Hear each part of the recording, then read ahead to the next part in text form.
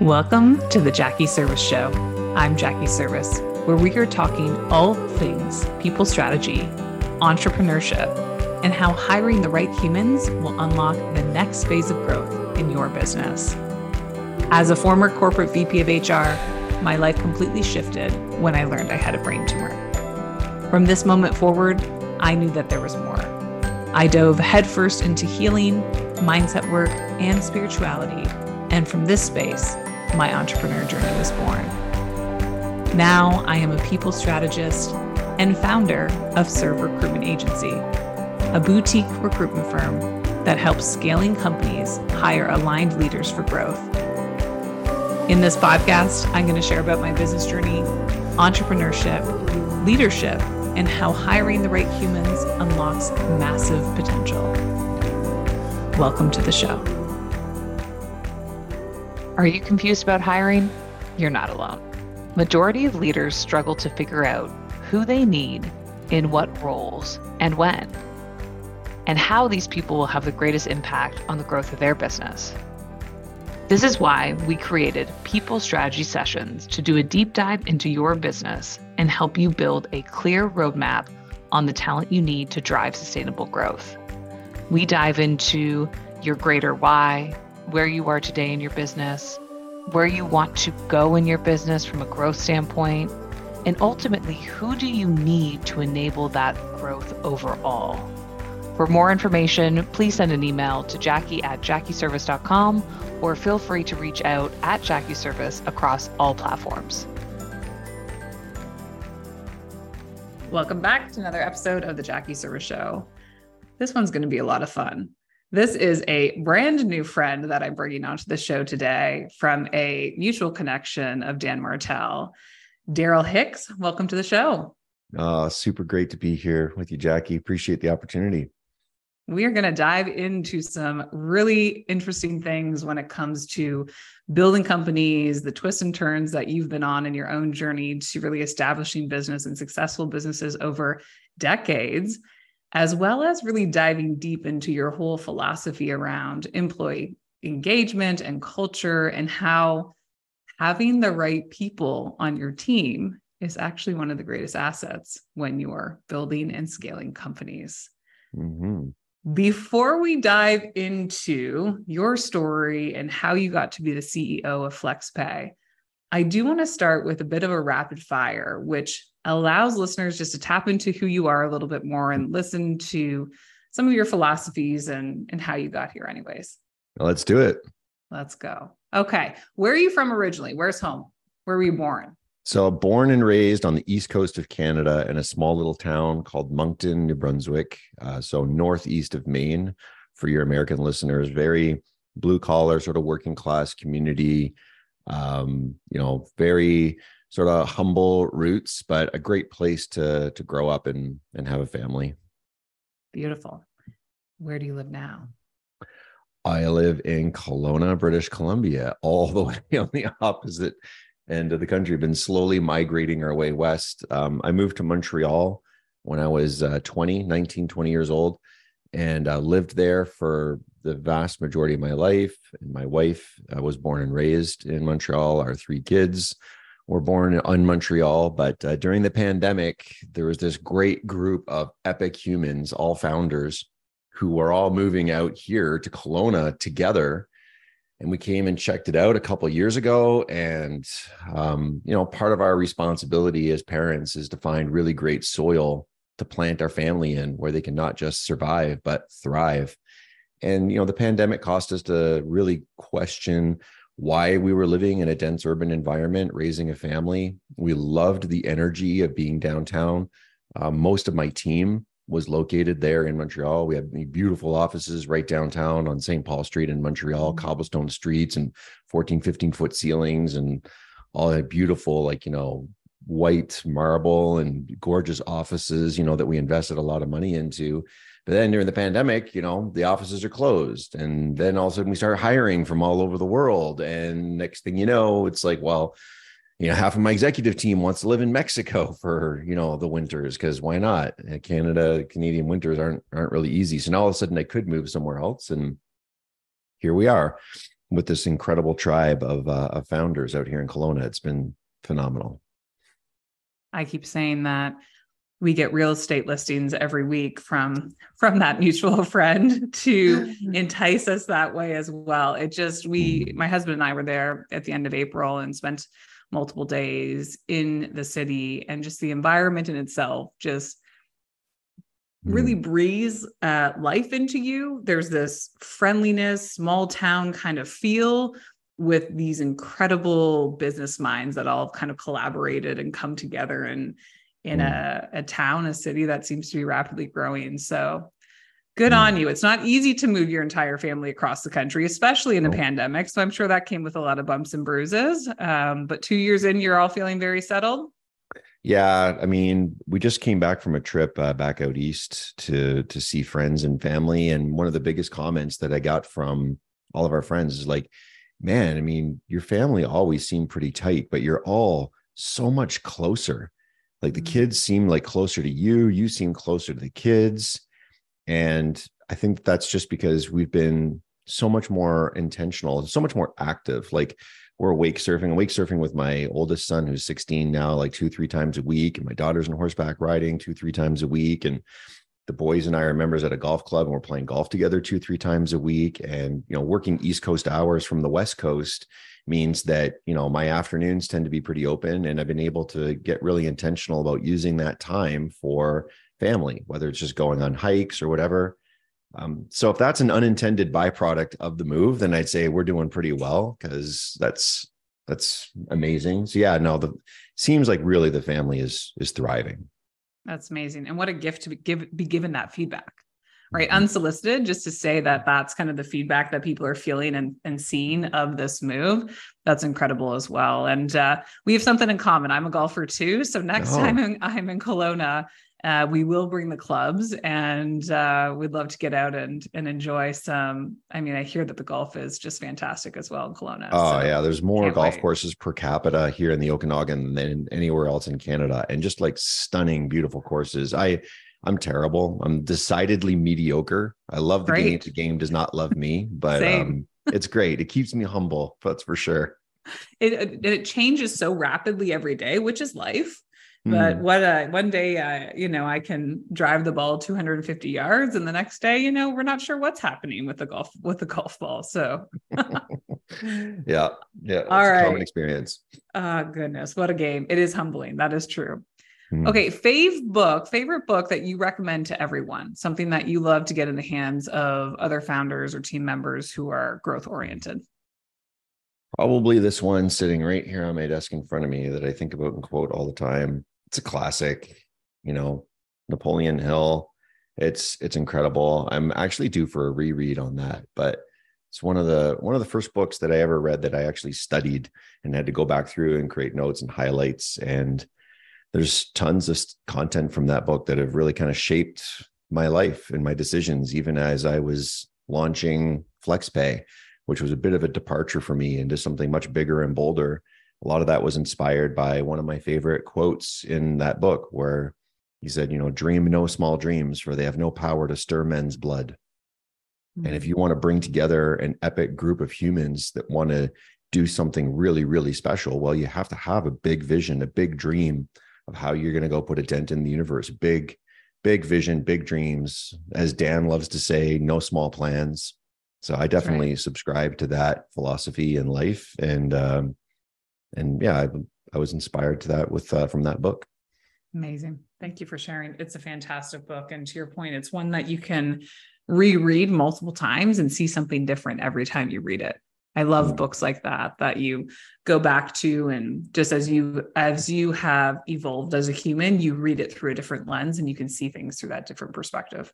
100%. That leads to kind of last question here with rapid fire, which is a mentor who has helped shape your vision or your perspective and how you see life. Oh, I have so many. There's no number. You can, you go ahead. Yeah.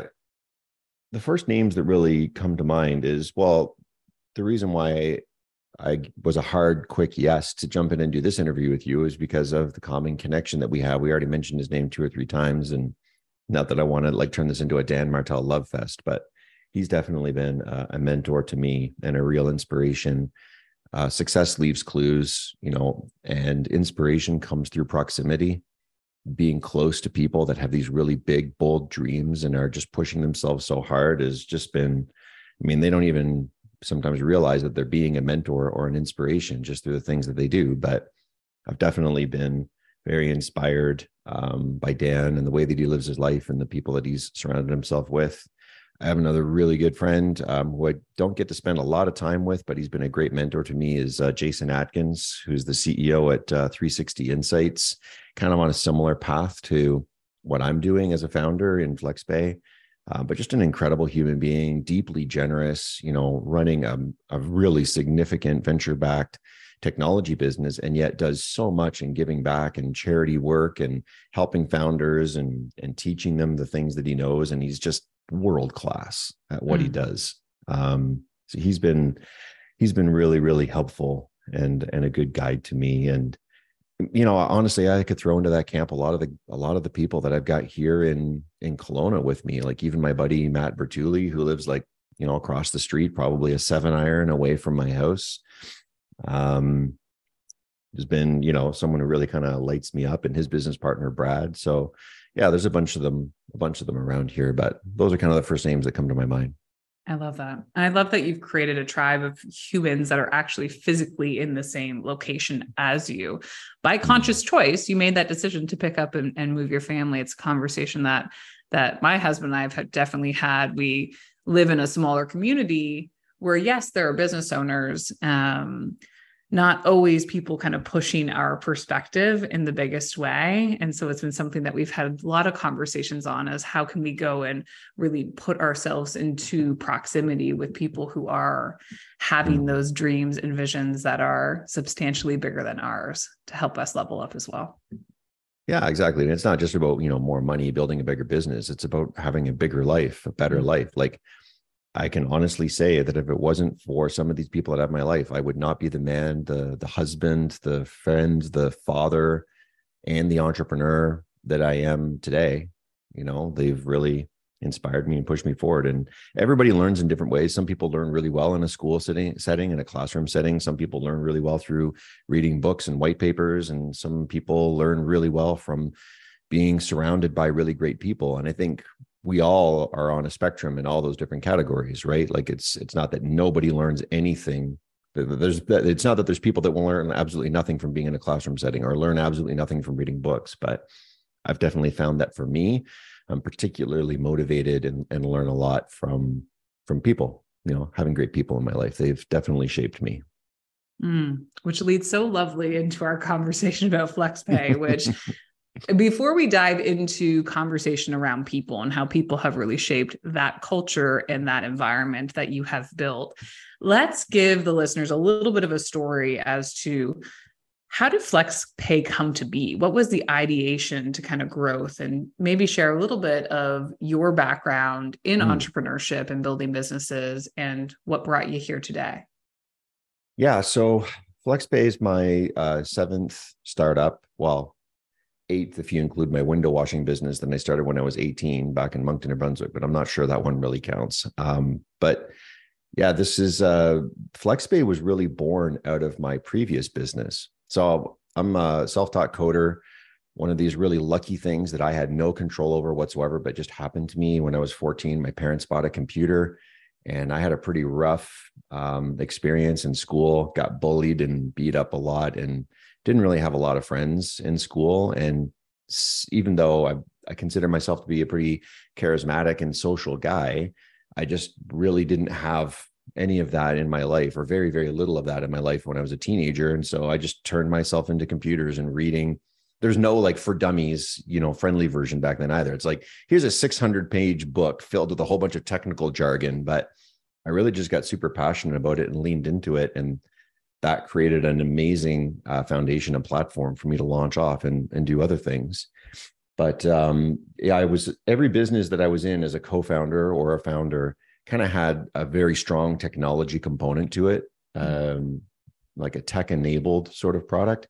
And I was big into e-commerce and subscriptions. We were very early into that space in 2001. I had some co-founders that had a phenomenal business, and they were clients of mine. I had like a cybersecurity consulting business where I'd come in and build like custom tailored firewalls and network solutions for them. And I had these clients of mine down in Florida who just had this incredible business in subscriptions. And I was like, man, I love your business way more than mine. Like self-filling bank accounts, the annuity business is so powerful. And I was always in operations and tech, kind of in the background. I was never really in the biz dev or sales role, but I was the operator. And these were, bootstrapped, organically funded businesses. So we had a maniacal focus on unit economics and, gross margin and lifetime value and refund rates and decline rates on our customers. And we were operating at scale as well. Like we either sold to or serviced tens of millions of customers across 4 continents. We were really big in Brazil, the US, Canada, the UK, Australia, but probably 70% of all of our business was in the US. And when I had an amicable parting of the ways with my co-founders in 2011, I decided I wanted to stay here. A lot of them were moving abroad. And, but I wanted to really focus on building a team again and focusing more on tech. I launched a third-party administration business. And what that was is I'd go to these big subscription brands in the US, usually publicly traded, and say, we're going to move all your customers onto my billing platform, all in-house tech. We'll connect into your merchant processing banks. And we had to go through all the Sarbanes-Oxley and SOC 2 and Visa DSS and PCI certification, all that kind of stuff. Like it was a lot of work to build out these platforms. But we kind of built it for ourselves, and it was a natural sort of level up. And I would say to my clients, and if someone called customer service and they would press 2 for billing, the call would get transferred to us, and we would handle all the billing concerns and questions and launch a save a sale, customer retention sort of program. So, because if you think about a subscription, there's really only 2 ways you lose customers, right? Either they call you up to say they don't want the product anymore, or you can't bill them anymore because the payment's broken. And we got really, really good at solving both of those problems. And on the can't bill them anymore side, I just, my network infrastructure and coding background kind of led me to being really curious and digging into why are all these payments failing? What the heck is going on with this? And it was quickly becoming the largest driver of churn for our customers and for our own brands. So we started developing more and more tech around that. First version of what is FlexPay was internal use only, all rules based in 2012. But we went super deep down the rabbit hole on failed payments, and but the rules were turning into spaghetti at scale. Like if this, then that, if this, then that, you got all these decision trees. And we said, what if we started leaning into machine learning? So it seems like every startup now is all about AI. We're one of the OG AI businesses and we didn't get into it because we thought it was sexy or cool. We did it because we really thought that it was the right tool for the problem. We already had over 1 billion transactions in a proprietary database with a lot of understanding of what drives failed payments. And so we decided to rebuild everything from scratch in our payment recovery tool, but using machine learning. And we saw this massive spike in performance. And I was like, oh man, I think, it would be really fun to turn this into a standalone B2B SaaS product. And I had just met Dan Martell in 2014, and he was teaching me a lot about what he had done in SaaS businesses. And this was in 2016. So I decided to do that, kind of inspired by Dan and a few other people, put together an advisory board, raised some capital. I put in a bunch of cash out of my own pocket, and kind of, as they say, the rest is history. In 2017, I sold out all the other assets, divested myself of everything, and just went all in, focusing on FlexPay, which is a tool that uses AI to analyze transactions down on the Visa MasterCard rails and invisibly recover them. We have a trademark on invisible recovery. So you don't have to ever talk to your customer. You don't have to embarrass them saying, hey, your payment failed. Can we do something about this? We have a deep understanding of why payments fail and have a, best of breed AI driven tech. We're now on version, I think 39 of our machine learning models. We've deprecated 32 models already, and for the preference of the 9 that we're using right now. And we have now, I think, over 7 billion transactions in a proprietary database to analyze and understand. And yeah, that's kind of the quick version of the FlexPay story. Incredible. Thanks for sharing just the background and how you got to where you got to today. And one of the things having a lot of friends in e-commerce, and specifically, one of the things we hear a lot about is churn, right? And payments and subscription models, and how those are no longer supporting. So if you're listening into this, guys, and you run a business where this is a problem, welcome to a solution for you. Here's FlexPay, and I'm so grateful to just have you on to be able to share that. And also love the fact that machine learning was a tool for you back in 2014 or 2012, I think you said. 2016. It was rules based in 2012. 2016 was when we officially went to machine learning. You cannot open the internet today without seeing AI or machine learning across every headline. Curious question for you, just from more of a high level philosophical perspective. Where do you think machine learning and AI is going in your particular industry, maybe SaaS-based businesses right now? Yeah, look, I don't think that there's any industry that is going to be immune to the effects of this. Some are going to be more disrupted than others, for sure. And, like that old cliche says, we overestimate what's going to happen in a year and underestimate what's going to happen in 10. And so I think, some people are like, oh, AI had all these promises, and now, what's really actually been disrupted? Well, just wait, it's coming, and it's really starting to creep in, and it's gonna really disrupt a lot of things, I think. And it's forcing us to focus on what is it that human beings really have that makes them special and unique. And as far as I can tell, that's really judgment. It's perspective and context, but making, good judgment, and also to create. Right.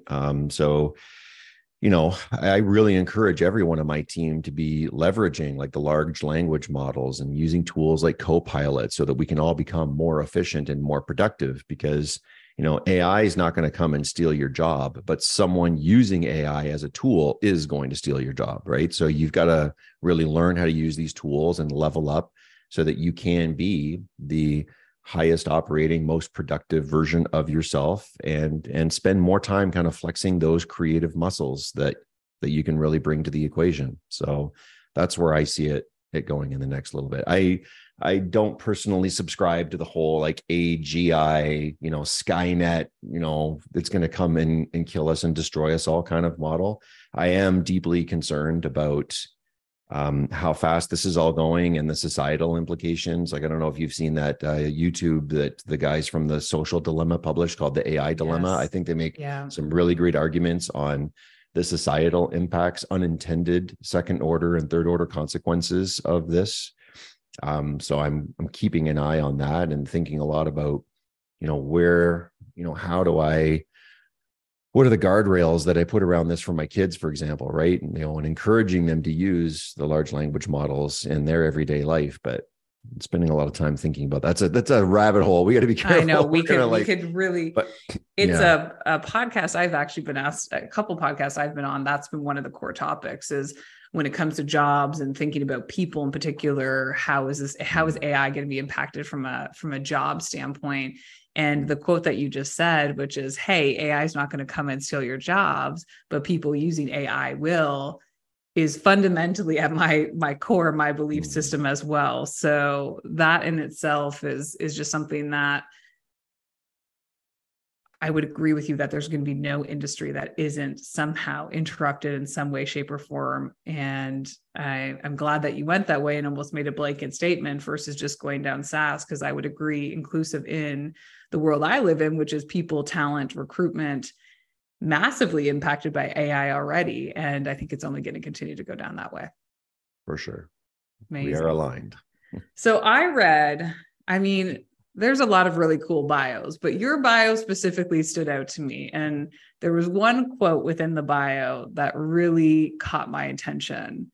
And it's this, that 50% of your current employees are investors in your business. That is the first time I've ever seen that in 20 plus years of reading really cool bios. And that was a showstopper for me to just say, oh my gosh, I want to unpack that a little bit with you and get a better understanding as to why that is a reality within FlexPay, and how building and establishing cultures is at the forefront of everything you think of.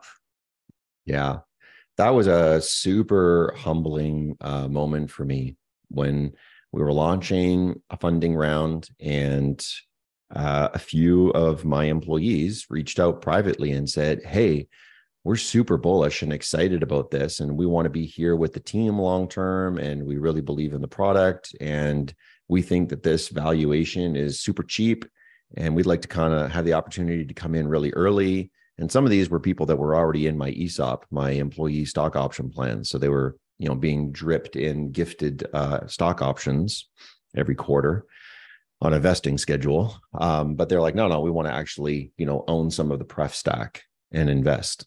So, and then I just said, well, very much aligned with our values. Like, we're not going to just like keep this to like a secret, internal club.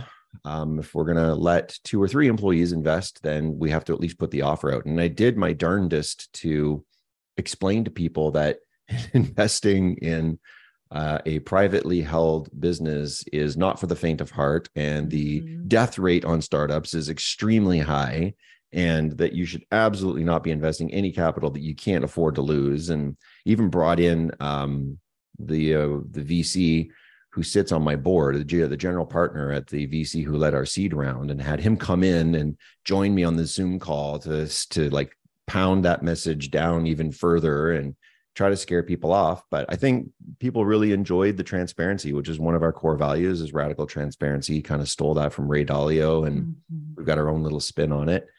We were very, very transparent with, like, the good news, the bad news, and all that kind of stuff. And I think that people just really responded to that. But 100%, the fact that people were willing to invest out of their own pockets, like even, the lady who was working as a receptionist and office admin, she even borrowed a few $1,000s from her dad and insisted on investing. And I'm like, really? I'm like, okay, here we go. That the only reason why that happened was because we'd been doing the work for years before that to invest into culture. And this is something that every knowledge-based industry takes pretty seriously these days. It was a pretty novel idea back in 2011 when I started to really, really double down on culture. And the reason why I was so focused on culture is because I had a terrible experience in my previous business when, we had this third-party administration business that we wanted to start, but we had a call center before that, which was kind of doing a lot of that at scale. And I had lost control of the vibe and the energy and the culture. And, I'd come into the office every day, and I didn't even really want to see a lot of the people that were working for me. I just run straight for my corner office and go hide. And it was terrible. And so, when we were winding things down and selling off assets during an exit with my co-founders in 2011, when I came into, starting my own business back as a sole proprietor and 100% shareholder again, I was like, I don't want to ever create that experience ever again. Like, I want to, every day I walk into the office, I want to be thrilled to see every single person in here. And I want them to be thrilled to see me and their other coworkers. And I want it to be just like a little bit uncomfortable for everyone, in that everyone is bringing their A game and they're elite players. And you feel like you got to bring your A game too, because, this is a really fun tribe. And I didn't think that was going to be sustainable or scalable at scale. But if you want to build like a 50-person, 100-person team, I think absolutely you can. And I've changed my tune on that now. I think you can stretch the upper boundaries of that even more by being really, really careful to curate and hire based on values and fire based on values, which is something you hear a lot out there, but really hard to do in practice, but we really hold to really, really strictly internally. And it was all that investment into company culture that led to, all of a sudden now we've got this great, incredible team that's thrilled with the business and with the people that they work with, and they want to jump in on this opportunity. So we can talk a little bit more if you want to on like some of the tactical things that we did along the way to build culture. But I definitely think it was, really great, vibrant company culture first, super unexpected surprise, second order benefit of, employees wanting to invest in the company later. To me, that's what it screamed. So as an outsider reading that and looking in, having led culture, had culture under a portfolio of things that I owned and, Fortune 50 companies and kind of mid-sized companies, and now working with a lot of CEOs and startup founders, culture is something that gets thrown around very rapidly. And, back in probably 2012, culture was on every news feed, or we were talking about company culture and how culture was going to take businesses to the next level. To break down the word culture, because I think ultimately culture can mean different things to different people. Through your lens, what is company culture? And then to your point, I'd love to dive in a little bit to some of the tactics around what are some of the foundations you put in place that actually unlocked the company culture, which then led to this unexpected outcome of having your employees say, hey, hands up, I deeply believe in what we're doing here, so much so that I'm going to go into my own pocket and write you a check. Yeah. I think so. To me, culture, I create a really distinct division between HR and culture. HR is all about, do we have the right health plans? Do we have the right contracts drafted? Are the employees sufficiently protected? Is the company sufficiently protected? It's all that kind of stuff, the blocking and tackling 101. Culture is all about the experience. What's the experience of showing up, the lived experience, the feeling, and the day-to-day interactions that drive your experience working in the business? That's culture, first and foremost, to me. And it's not to say that there isn't some crossover and bleed over, like HR is responsible for onboarding, but what's the experience of the onboarding? How does it make you feel? Right? And so when you think really carefully about the values that you want to celebrate, are those values showing up? Like we talked about one of our values being radical transparency. Okay, so then you look at onboarding through the lens of radical transparency, and how are you going to make sure that as employees are getting onboarded, that's the feeling that they get, that's their actual experience, as well as the feeling that comes with it. So that's to me what culture is in a nutshell. It's like, what's the experience of actually showing up here? And I feel very strongly that the values that you have, that you define, should be 70% actual, real, tangible, like what it is today, and 30% aspirational. And not so aspirational that it's like, okay, yeah, you're feeding me a bunch of, baloney, because that's not at all what the experience is here in the business, right? But just a little bit beyond, where it's like, this is what we're leaning into. This is where we want to go. This is the direction, and it's a little bit aspirational. And maybe that's not your experience right now, but I want to be really clear that this is where we're going, right? So 70%, everyone's like, yeah, absolutely. That is my lived experience every day here working at FlexPay. 30%, like, okay, this is what we're kind of leaning into a little bit. So yeah, to me, that's culture. I've had so many times where, I grew up, let's call it an HR, right? And I love your delineation of like, hey, this is HR and this is just actually a company wide. We're all living into culture. I worked for PepsiCo for years, and then I left and joined a mid-sized organization. And one of the mandates that they had on my, CHRO title was fix culture. And great, happy to take on the energy of culture. But let me be clear about my perception of culture, which is every single human that walks through the door every single day has a choice on how they're leaning in, a choice of how they're showing up. And so to me, culture is the collective of every one of those choices. And yes, we can create, to your point, the lived experience and some stretch goals around like, hey, here's what we're trying to lean into, and here's what we're trying to create. But ultimately, the lived experience is the culmination of all the energy of the humans walking in the door every day. And I love the delineage for you of saying like, hey, this is actually a company-wide, yes, ultimately you as founder, CEO I'm sensing you feel like you own culture, own the strategy of what culture is. Oh, yeah. And then every human that walks in the door, to your point, that's broken down into your hiring of who the people are that come in, who the people are that stay, who the people are that have to leave, goes hand in hand with the foundations of culture at the core, which I love. Yeah, absolutely. And look, where we get bogged down as founders, like where the rubber meets the road. How does this actually happen? What does it actually look like? And I had to learn a lot of this the hard way. And then fortunately was really well surrounded with some great mentors who kind of guided me through. But Jim Collins, there's that famous analogy where he's like, the right people on the bus, the right, off the bus, and everyone in the right seat. And you realize quickly as a founder along the way that that's not enough. You also have to create the right environment for them as well in order to thrive. Like, I think of cultures, like if you imagine an aquarium filled with water and you have all these exotic fish, and the exotic fish are your high performing employees, the water is the culture. And if the water gets really murky and dirty and it's not being properly filtered, then the fish get sick, they get sluggish, and they're looking for any opportunity to get the heck out of that aquarium and go somewhere else, right? So maintaining a really clean water, it's what really holds us together and allows us to get through really tough times as well, right? It's the little pieces of metal that connect the armor together, not the actual big beads of the armor that you think really protect you. It's all that connective tissue that pulls us together. And there was a book that I read by Eric Ries, which I absolutely love, The Lean Startup. And he had this quote in there that kind of started me down this journey of like, what am I going to actually do in creating culture? Where he said, the foundation of any culture is process. It's like, the foundation of culture is process. I thought of culture as being kind of like this, like wishy-washy woo, sort of like, hey, we all love one another. We've got these vision and values. Is there really possibly a process to this? And so that looking at through that lens, I went and started interviewing other founders who I looked up to as having world-class culture. And sure enough, I discovered that there were certain tactical things that they were all doing that they had in common. And then I said, okay, great. And it wasn't just a complete, rip off and duplicate, copy paste of what they were doing. But once we kind of distilled these lessons, we said, okay, how can that inform what it is that we want to do? And I came up with basically 3 things that you need to do, that founders need to do to create really great culture. And that's define, decide, and delegate. So define is you got to write it down, right?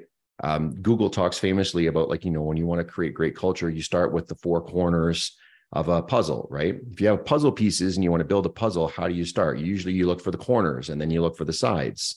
So that's the job of the founder. That's the job of the leadership team. You have to write down, and the 4 corners of the puzzle are vision, values, purpose, and BHAG, right? BHAG is that Napoleon Hill quote that we already talked about, like dream no small dreams, the big, hairy, audacious goal that really lights people up and makes them feel inspired.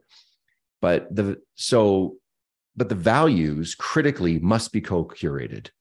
You can't just say, okay, these are going to be our values. It's really important to go out. This is what every organization that I was interviewing was doing, is they went out and they would be challenged by the team. And it's like, and this is like the 70-30 that we were talking about. It's like, okay, is this really a reflection of your lived experience? And do you agree that this is aspirationally where we should want to drive to? So that's define. To the decide, that's where the co-curation on the values comes in. And what that looked like in our company is we would make posters and we say, okay, this is our first draft of our values. And we'd have posters hung up all around the office. And some of them we had to put in kind of private areas because people were shy, and we'd hang Sharpies on everyone. And we'd have people kind of strike things out or ask questions or put +1s and check marks next to certain things. We would talk about it during town hall. We did everything we could to try to extract. And sometimes it felt like pulling teeth where it's crickets and no one wants to put their hand up. But slowly over time, several months of discussion around this, we were able to get feedback from people and buy-in on this. So that's the decide piece. Leadership gives permission, sets the tone, and ultimately owns it. But then the most important piece is the delegate. Your employees make it happen. And so that's the middle of the puzzle getting filled in, right? The founder of the leadership team never takes care of the middle. Once you've written down the 4 corners and you've decided on the values and they've been co-curated, you really have to turn it over to the people. And what that looks like in most companies that I interviewed is a culture committee. They might call it different things. Right. Generally, it's about 1 culture committee member for every 8 to 13 employees. Usually it's no more than 6 or 7 people on the culture committee. They don't get paid any extra to be on the culture committee. They're asked to allocate about 10% of their work week towards culture activities. And they're given the budget where they take all of they look at the lived values, they gather feedback from the team to make sure that everyone's aligned and everyone's bought in. But then it's their job to deploy budget that comes from finance to create all the different events throughout the year, to organize, the big all hands meeting once a year, everything to do with culture. And then they gather feedback. And then what I do is I actually had my EA sitting with a permanent seat on the culture committee. Culture committee, we started out with doing elections where people would record a video And then we would all vote based on who had the best video, and they would earn a seat on the culture committee. Later on, we started actually assigning people who were kind of volunteering, and we wanted to get people from like leadership, management, and, you know, people that are just working in the trenches, like, you know, like the coders and engineers, try to get representation across, you know, various departments on the culture committee, so that we can get everyone's feedback and everyone feels like they have a voice. And it would rotate every year. But my EA always had a permanent seat on there, and she would make sure that she was communicating to me any issues that were coming up. And as I would have discussions with my leadership team, and I felt like there's stuff the culture committee would need to know, she was kind of my conduit to make sure that that was all in there. And this follows, if you think about it, kind of like the 10-80-10 model that's really famous with a lot of founders. Like 10%, it must absolutely be started by you, 80% done by someone else. The last 10%, you come in just to make sure that it's all going exactly the way that you want it to. And so that's kind of the model that I was taking. Well, if that works in a lot of other things for founders, we could probably do that with culture. But ultimately, you are responsible for it. You own it as the founder, as the CEO, as the chief energy officer, as the chief culture officer, but you don't do it. You're responsible to make sure it gets done, and then it's done right according to the values that you've defined. But it absolutely has to be the team that has the ownership and really bought in and makes it happen and makes it go. And that's where I see a lot of founders kind of struggle and stumble, is they start to lose steam as they're trying to do all of it themselves. And they've got all these other responsibilities as a CEO of a business, and hiring and capital and marketing and all these things. So yeah, that's kind of how I came through it. I love it. Thank you for sharing that and giving some specific tactics on like the role that you play when it comes to culture specifically. I'd love to just follow up on a secondary question around that, because you mentioned it around what your role is within culture as the CEO. I'm actually curious holistically, when you look at your role within the company in general, what role do you feel you play as CEO versus what do you hand off and delegate to your executive team and then their teams in order to own holistically as well? I ask this because I have a lot of conversations around the CEO, COO dynamic and the CEO letting go and allowing kind of operational teams to run with their specialized, kind of what they're most uniquely qualified as. So look, delegation does not mean that you are no longer responsible, right? The CEO owns it and is responsible. If somebody doesn't have a great experience, right? Culture is experience. If somebody doesn't have a great experience at the company, it's ultimately my responsibility. I've got to own that, right? I don't think that the CEO ever has the ability to give that up. They need to own it. But again, it's critically important that the day-to-day of the decisions are being done within that framework that you've defined, right? And we revisit every year, like, you know, are these values really still serving us? We just went through this project a few months ago where we came up with a new iteration on the values. The core of it, like the roots of it didn't change, but the fruits kind of changed. The way that the values manifest themselves inside of the organization was refined and polished and kind of shifted based on, you know, where the business is at and the needs that we want to have. And so you got to give yourself permission to kind of go and do that as well. But then once that's defined, it's up to the culture committee and all the individual employees to make sure that they live it. And we all end up policing one another, right? Like one of my favorite things is when you hear an employee say, well, we don't do things like that around here. Right? When there was gossiping and someone talking behind someone's back, and they're able to call out the specific value in the organization that they're in breach of. We don't do things like that here. That's how you know that it's starting to work and that it's gaining momentum. And it's never perfect. It's always messy, but it's, you know, it's moving in the right direction iteratively. You can see it kind of like trending in the right direction, right? I love that. Yeah. Thank you for sharing your perspective. And I love when you start to hear it in the language that others are using and you hear them cue back to it. That's when you know it's beyond the poster in the boardroom and it's actually starting to be lived experience to your expression. I love that so much when you start to hear the language that's just being innately used amongst the culture itself. Yeah. Super important. Last question. How do you leverage culture and values when hiring great people? How does that go hand in hand with your hiring process?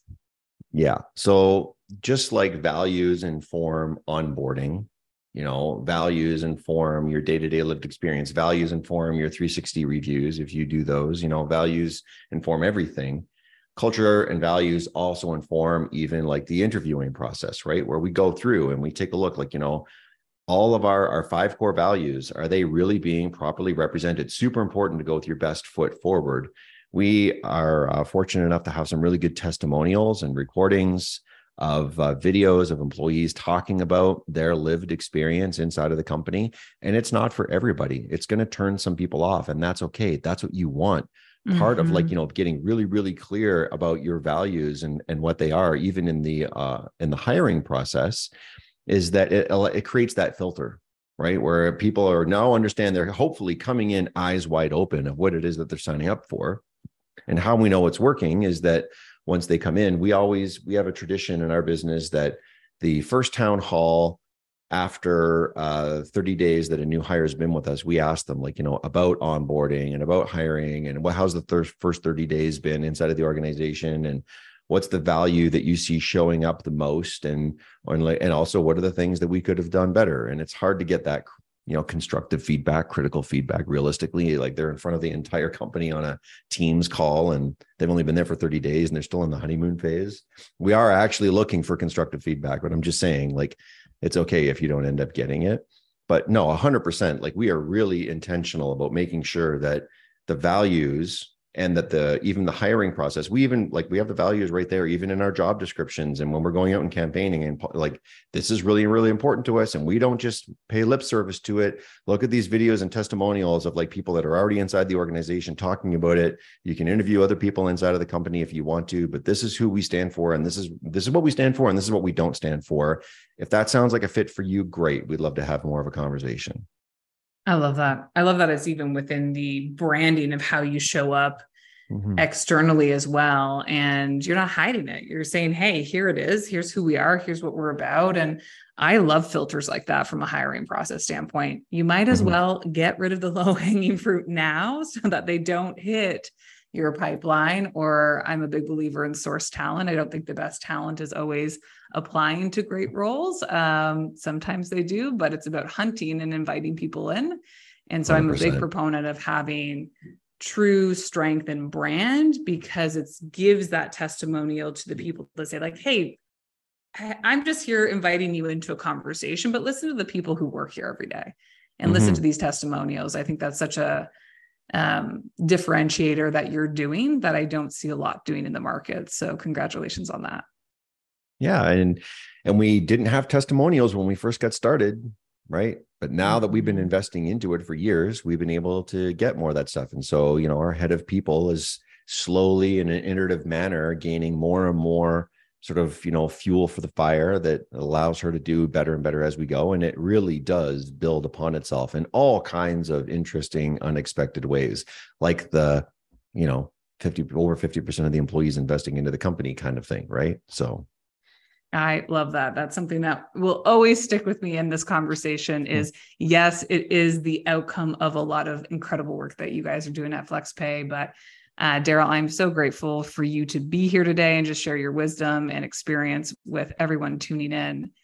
If somebody wanted to, one, get in touch with you, or two, learn more about FlexPay, what are the best ways to get in touch with you?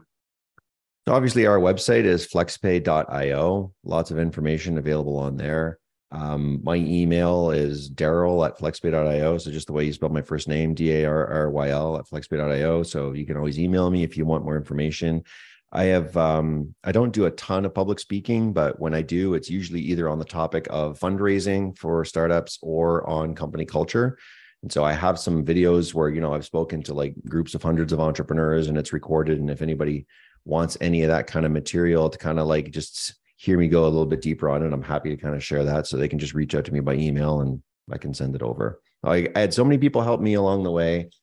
Lots of things that I know nothing or very little about. This isn't one of them. And I'm super happy to share what it is that I know for the very small subset of humanity that can actually benefit from it. So, and thank you for giving me an opportunity to talk about something that I'm so passionate about. It's great. It means the world, and so many are going to benefit from this. It's company culture in itself is just a topic that, to your point, I think getting more education on or listening to how others before you have done it is just incredible. And I love that you're having a full circle moment where, yes, you've had mentors that have helped you along the way, and now you're in a position to be able to go serve so many. And I'm grateful I had an opportunity to interview you, Darryl. It's been an absolute pleasure, and I can't wait for the friendship to continue. So thank you again. Yeah, same here. Thanks, Jackie. All right. We'll see you again next time on the Jackie Service Show. Thank you for listening in to today's show. If there was a key message that landed with you, please share or send us a direct message on Instagram @JackieService and let us know. We love hearing from you. Also, to continue to keep this podcast growing, it would mean the world if you could take a minute and like and rate the show or share it with a friend. Our team is forever grateful. Until next time, we'll see you again on the Jackie Service Show.